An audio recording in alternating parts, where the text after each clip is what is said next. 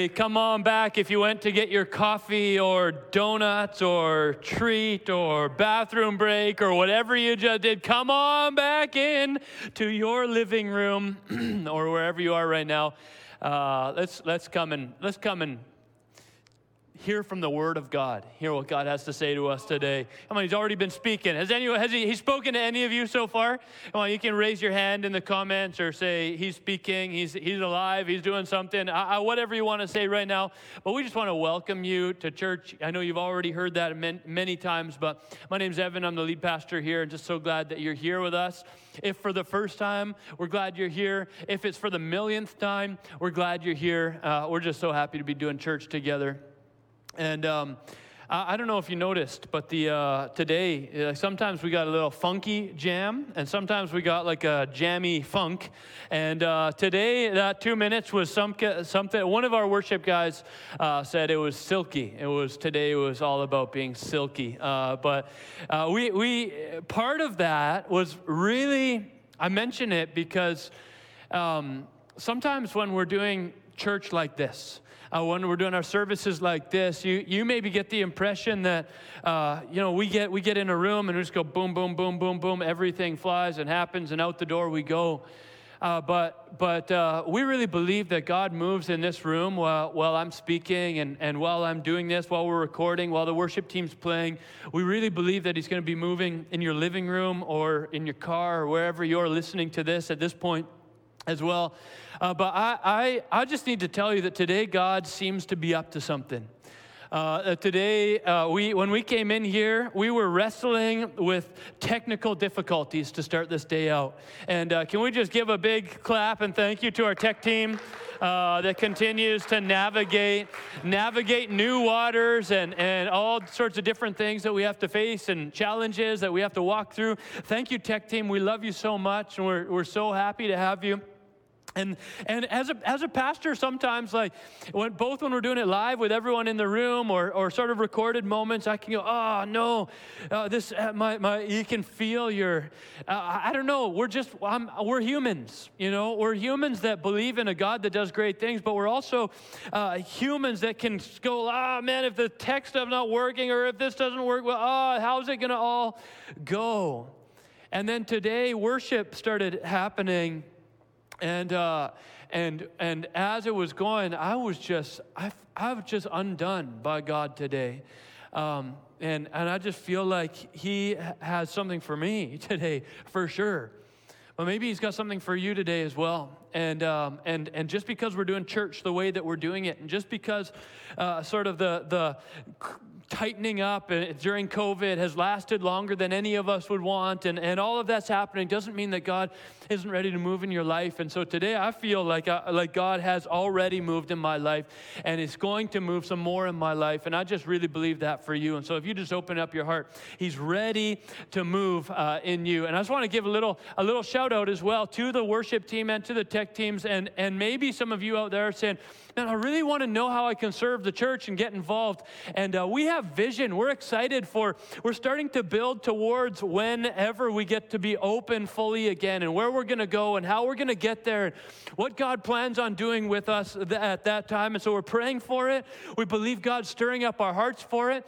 And so we want to start building towards it. We've got a really healthy internship going right now. We've got a really healthy vintage discipleship program going on right now. Our staff is feeling really strong and excited and passionate, and we want to continue to build this worship team and our tech team so we can launch further and greater, that when we would come out of COVID fully, and when we're fully back to gathering, whatever that's going to look like on the other side of this, that we would just be experiencing more life than we've ever known, than we ever could have known if we hadn't walked through this together. Amen? I'm going to believe for it. So if you want to be more involved, there are ways for you to get involved.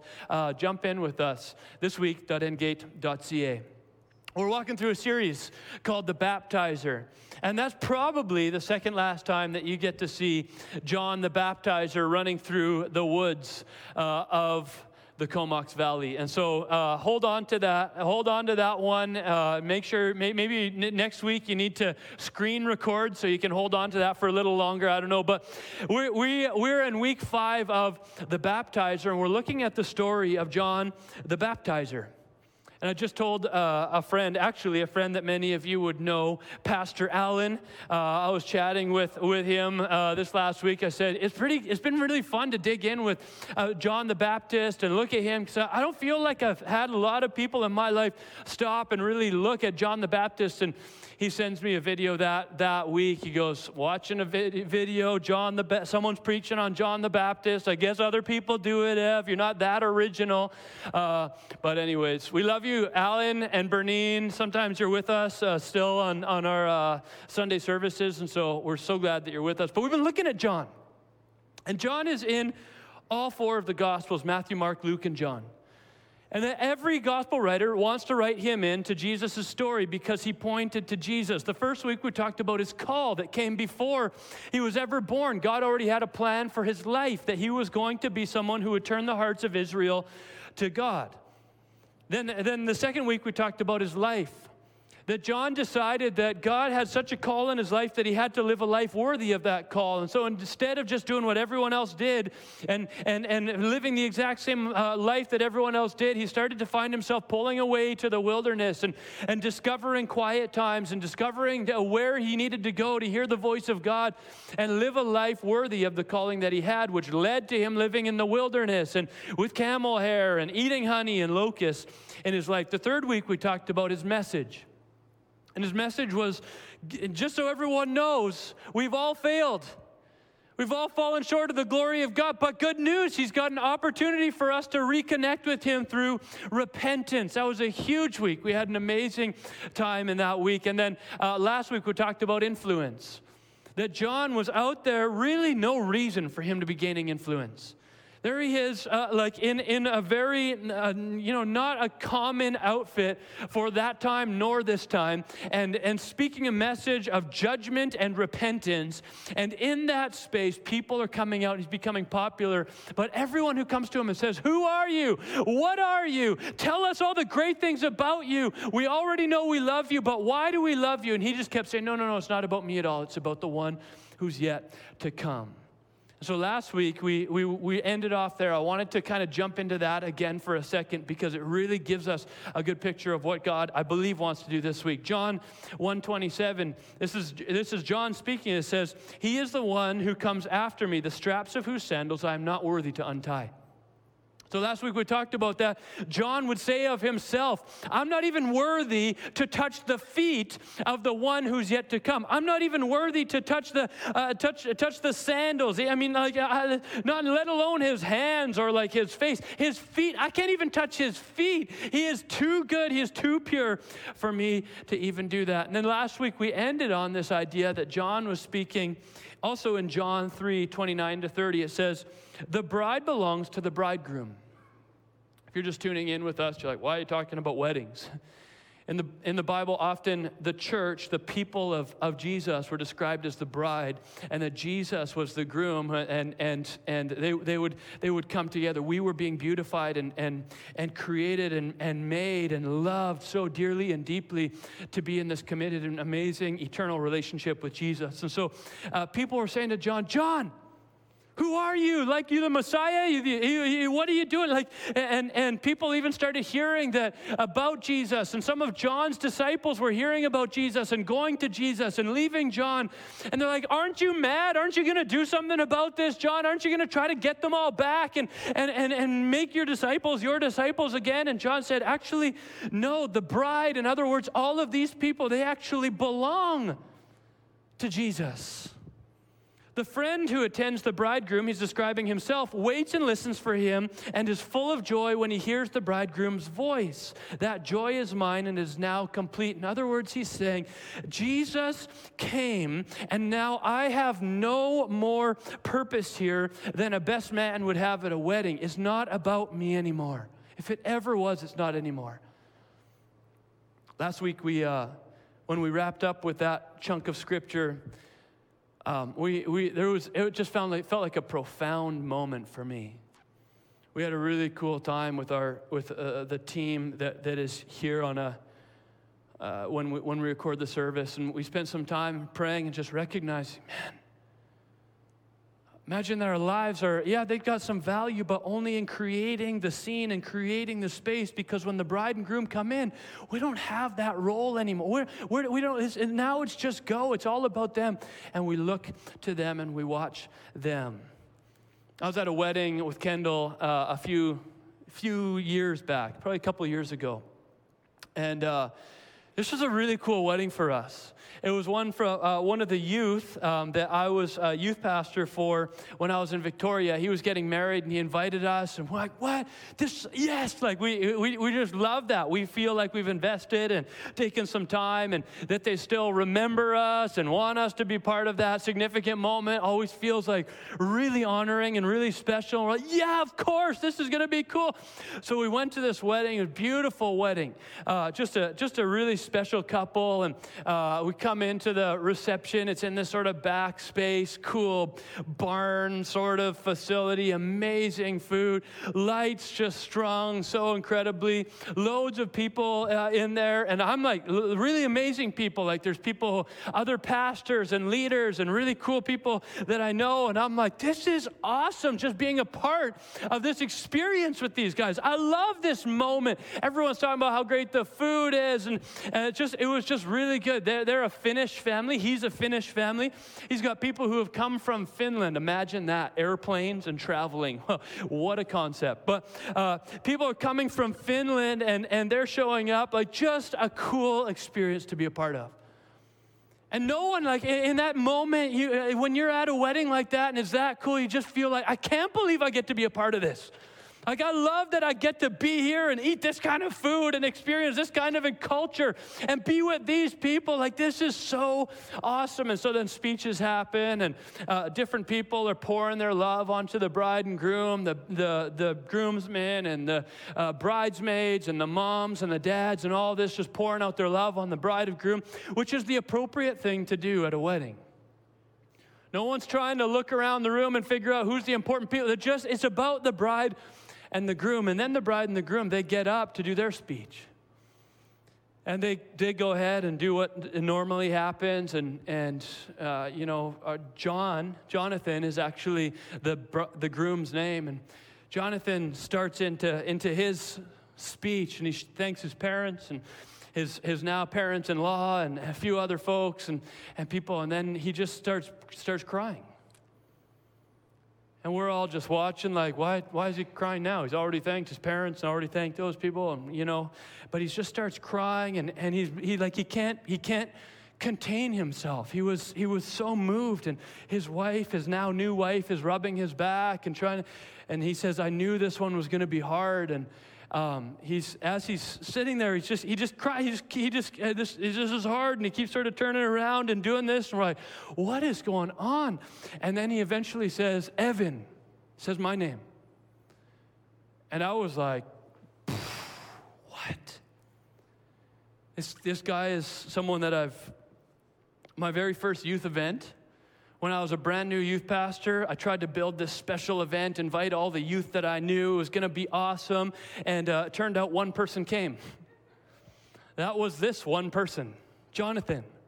He came out. I remember that time, instead of going for a hike, we hit up Taco Time, which was delicious, by the way. And we just chatted and shared about his summer and things.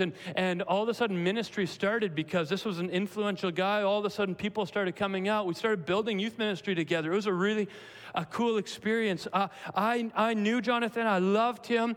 But you just never know what your life means until a moment like that. You sort of think you've invested in someone, but I was at a wedding celebrating him. I was looking to him and his wife, and everyone else was looking to him and his wife. And it would have been right for him just to talk about a few people, but then continue to just be celebrated himself. But for some reason in that moment, he decided to point the attention back to me. And he's crying and saying, Evan, you have no idea what you meant to my life. You said all these incredible things for me. I just could not believe anyone was doing that. I don't know if I've ever felt so honored in my life. Because in that moment, no one needed to look to me. No one in the room needed to look to me, especially not the groom. A cool thing is, I believe Jesus kind of does this with us.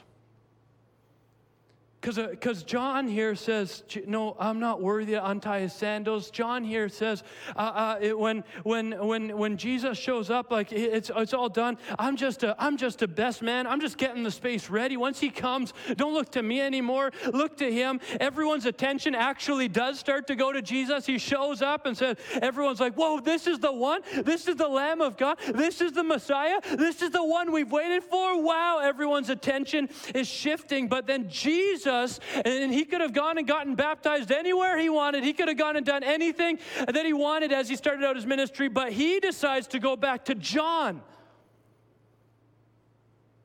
John, who was only there to point to Jesus, now Jesus, who all the attention is on, comes back to John. See, sometimes we think that all we do is point to Jesus and point to Jesus and point to Jesus.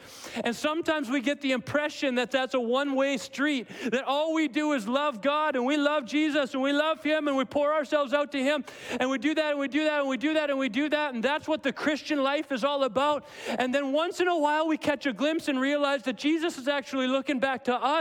And the only reason we ever loved him in the first place is because he loved us first. And he's amazed with us. And the most famous person in the room, the most famous person in all creation, the most famous person in all of history, when everyone looks to them, you all of a sudden realize that he's also looking at you. He sees you and how much he loves you and how impressed he is with you and proud he is of you and how worthy you are. It's an amazing moment. Because Matthew 3:13-16 says, then Jesus came from Galilee to Jordan, some couple hundred kilometers, to be baptized by John. Remember, we're just finishing off John saying, I'm not even worthy to untie his sandals. We're just finishing off John saying, I must decrease that he might increase. And Jesus goes, I'm going to travel a long way so I can get not to some baptizer, but so I can get to John. Up until that point, he was probably John a baptizer. In that moment, he becomes John the baptizer. This is his moment. It says, but John tried to deter him, saying, no, I need to be baptized by you. And you come to me? Can you imagine the moment? John's baptizing people, looks up, like, what? There he is. And Jesus sort of walks on over and maybe wades into the water a little bit. I don't know exactly the whole scene. And John is like, everybody, this is the one. He is here. Wherever he goes, follow him. I don't matter anymore. You don't need me anymore. You've been coming. This is the one I've been talking about. And Jesus is like, hey, John. And John's like, whoa, I can't believe it. You're here. And Jesus is like, yeah, John, and I just quickly need to get baptized by you. And we can talk for a long time about why you needed to get baptized and the temptations that followed and all the stuff that happened. That's another sermon series for another time. But I want you to imagine yourself in John's shoes. Because John then's like, Jesus, we better talk in private for a second. Come here. See, I've been telling all these people that I'm not worthy to even touch you. And that I baptize with water, but you're going to baptize with fire. So this is going to be pretty weird because they all know that I'm not worthy to baptize you. See, Jesus, before he started his earthly ministry that was about to take place, the very first person that he goes to is John the Baptizer. The very first act that he does is show someone who's unworthy that they are going to do things that they are unworthy to do because Jesus says they can. And this is going to be the history of Jesus. This is going to be the story that he lives out on earth, and it's going to be the story that we get to live out for the rest of history, that we get to carry it out from now on. And I really believe that that's a message that you need to hear today. In fact, today I was undone in worship, and I felt like, God, I felt completely, honestly, I felt completely unworthy today. I felt just so like, what right do I have to speak today? What right do I have to have anyone listen to me today? I just didn't feel I just didn't feel like it. I didn't know what if I was worthy or capable or could get a message across or if anyone could hear it or any of that. And God just started hitting me over and over. Evan, it was never your worthiness that gave you the calling. It was never your worthiness that was going to rise you up in ministry. It was never what you could do, what you were capable of. It was the fact that you were unworthy, and yet I still showed up to you and said, I love you, and in empowering you and believe for great things for your life, and you're going to do greater things than me. See, last week John was saying, I must decrease, he must increase. And we think, what does that mean? I'll just decrease, and somewhere over there he's going to increase. What does it actually mean for God to increase? Have you ever thought of that? Or like become bigger? Like become smarter? No. He's infinite. He's massive. He's not going to get any smarter. He's not going to get any stronger. He's not going to get any more. All that our decreasing does is allows him to become more in us. Not just more somewhere else. God, don't worry, I'm going to decrease, and so you can probably gain some muscles and then go do something with it. No. We decrease so that we've made room for him to increase in us. Now, God, you got some room to work. I keep emptying myself, and you just keep filling me with more, and I'm gaining the strength that I thought you would use somewhere else. So John's like, Jesus, we should probably talk about this. I'm pretty unworthy. And Jesus replied, John, let it be so now. I like that. It is proper for us to do this to fulfill all righteousness. We could talk about that another time. Then John consented. Yeah, you better, John. As soon as Jesus was baptized, he went up out of the water. At that moment, heaven was opened. Hello. And he saw the Spirit of God descending like a dove and alighting on him. And a voice from heaven said, this is my Son, whom I love. With him I am well pleased. Now, I don't know if you've ever considered this moment. Sometimes when I think of the Bible, I like to actually put myself in the moment and imagine what's going on. Now, Jesus, if you've ever seen someone baptized, he's probably like this. Maybe he's plugging his nose. Now, he's probably got better technique than that. But anyways, here he is submitting himself to his friend John. Like, you're in when you get baptized, like, there's some power in the pastor's hand in that moment. It's like, okay, you're going down. Hope I bring you up. Bye. And you never know what can happen. Jesus is like, John, I'm going. And heaven opens up, and John is holding Jesus. Can you imagine that moment? John, I know you're not Jesus and you're not the Messiah, but when heaven opens up and confirms that Jesus is God in flesh here amongst us, you will be the one holding him. That's a cool moment. See, our humility, our emptying of ourselves, our weakening of ourselves was never to leave us weak and broken. Sometimes I think that as Christians, people think that the greatest discipline that they can offer to God is just like, I'll just mope around the earth, and then if I mope around the earth, then people will know that I must be a Christian.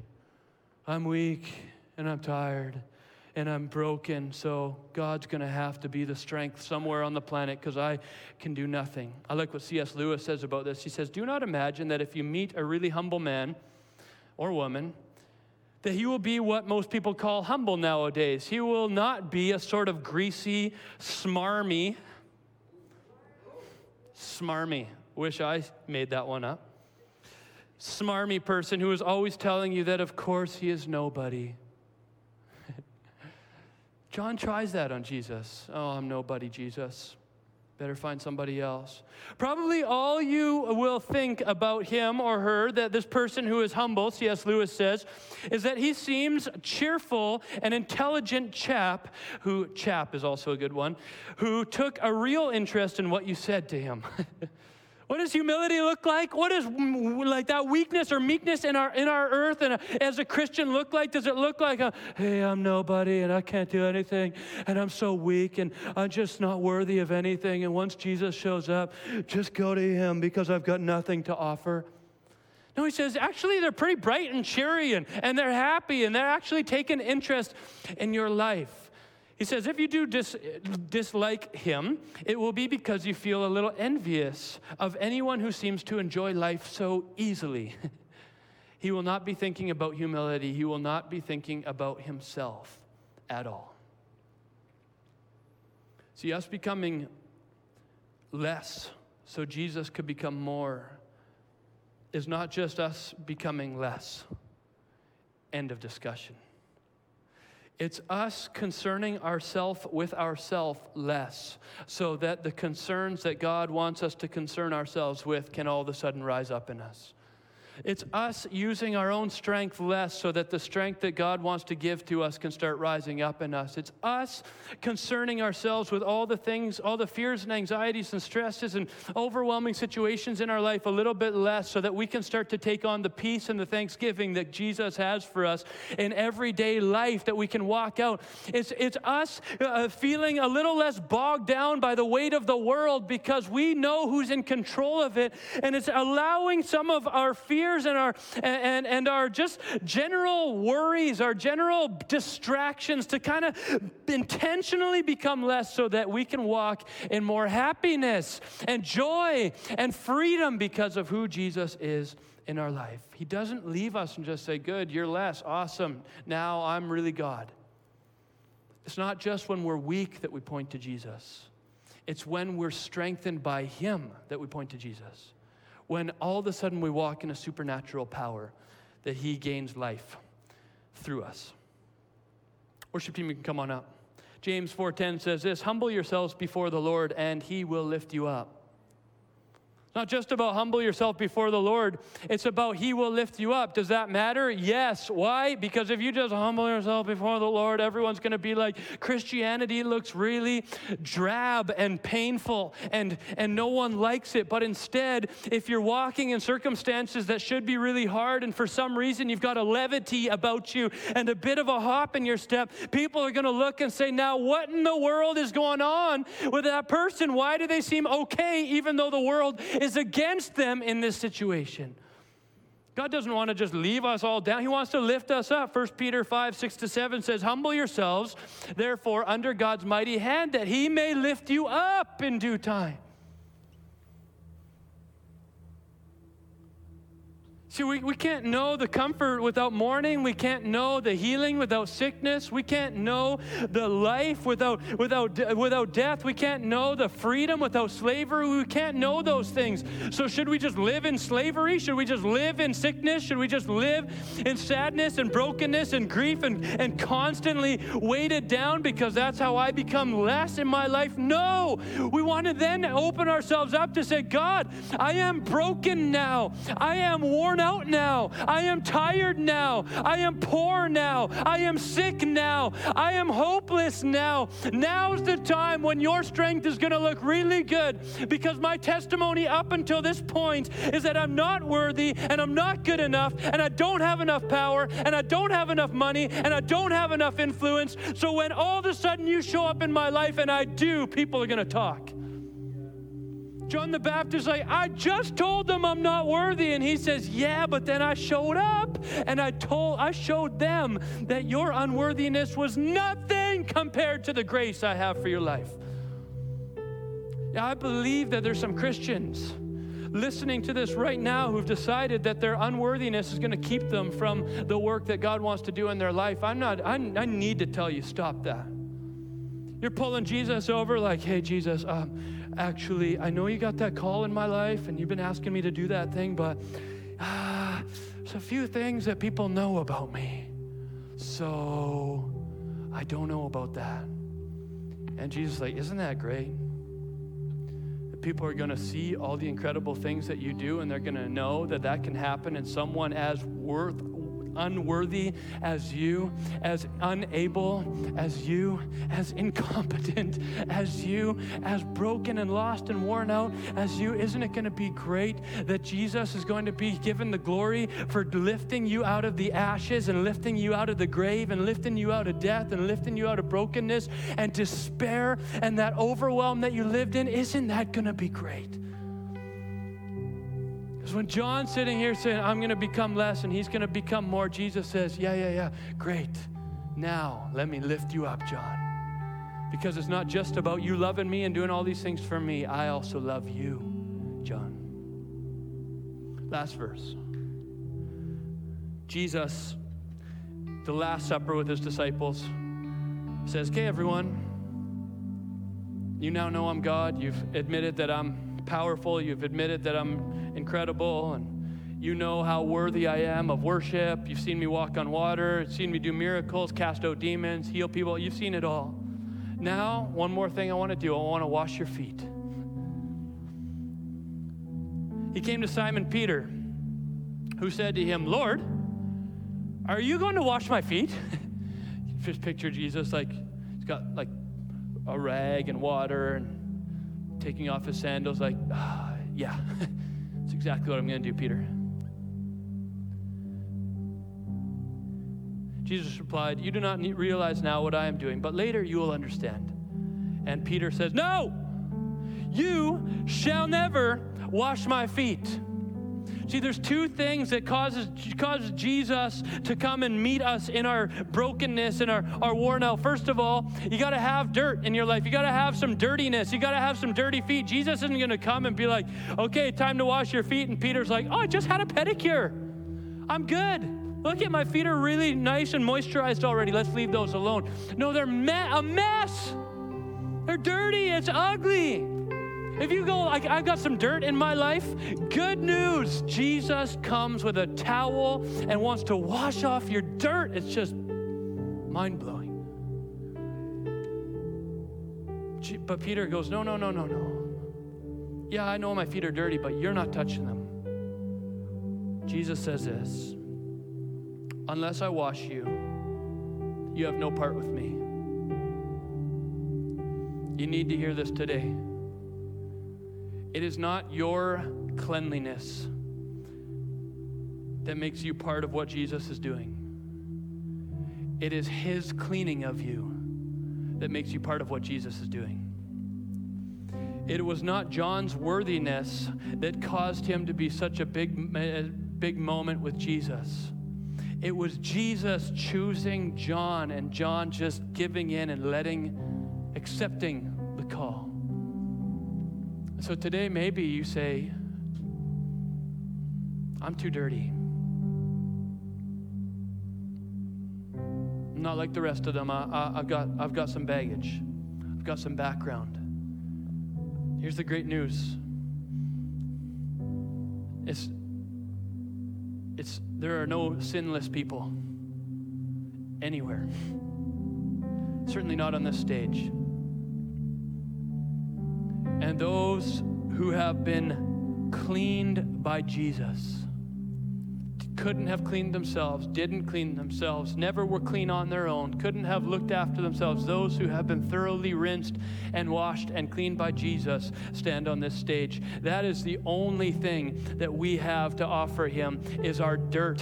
All we have to offer Jesus is our unworthiness. And if we will offer him our unworthiness and allow him to lift us up out of the ashes, set us wherever it is he wants to set us, if it is that we want to offer him our death so that he can give us life, offer him our sickness so that he can give us health. If we will offer him those things, we will start to see Jesus moving in our lives. So you don't get to offer, John's greatest offering to Jesus was not dressing in camel hair, was not eating grasshoppers and honey, was not doing all that, was not baptizing all those people or leading all those people to Jesus. That was not the greatest offering that John could give to Jesus. The greatest offering John could give to Jesus was to allow Jesus to work in him even when he was completely unworthy to do it. And so if today you say, I want to give Jesus my unworthiness, he's ready. So first you have to confess you have unworthiness. Second, you have to say, Jesus, I trust that in the midst of it, you can clean me and use me and empower me for great purposes. If that's you today, just open up your heart so that he can just come right on in, start cleaning even right now.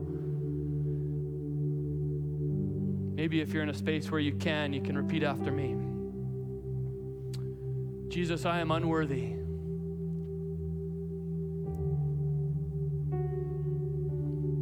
Sometimes I think my worthiness is what you want. But I'm learning now that what you want is honesty. What you want is my unworthiness. What you want is my mourning, my pain, my brokenness, my fears. So I give them to you, Jesus, so that in the midst of being dirty, broken, and unworthy, I would start to know your washing and your empowering. Thank you, Jesus, that when I point to you, I see that you're coming to me.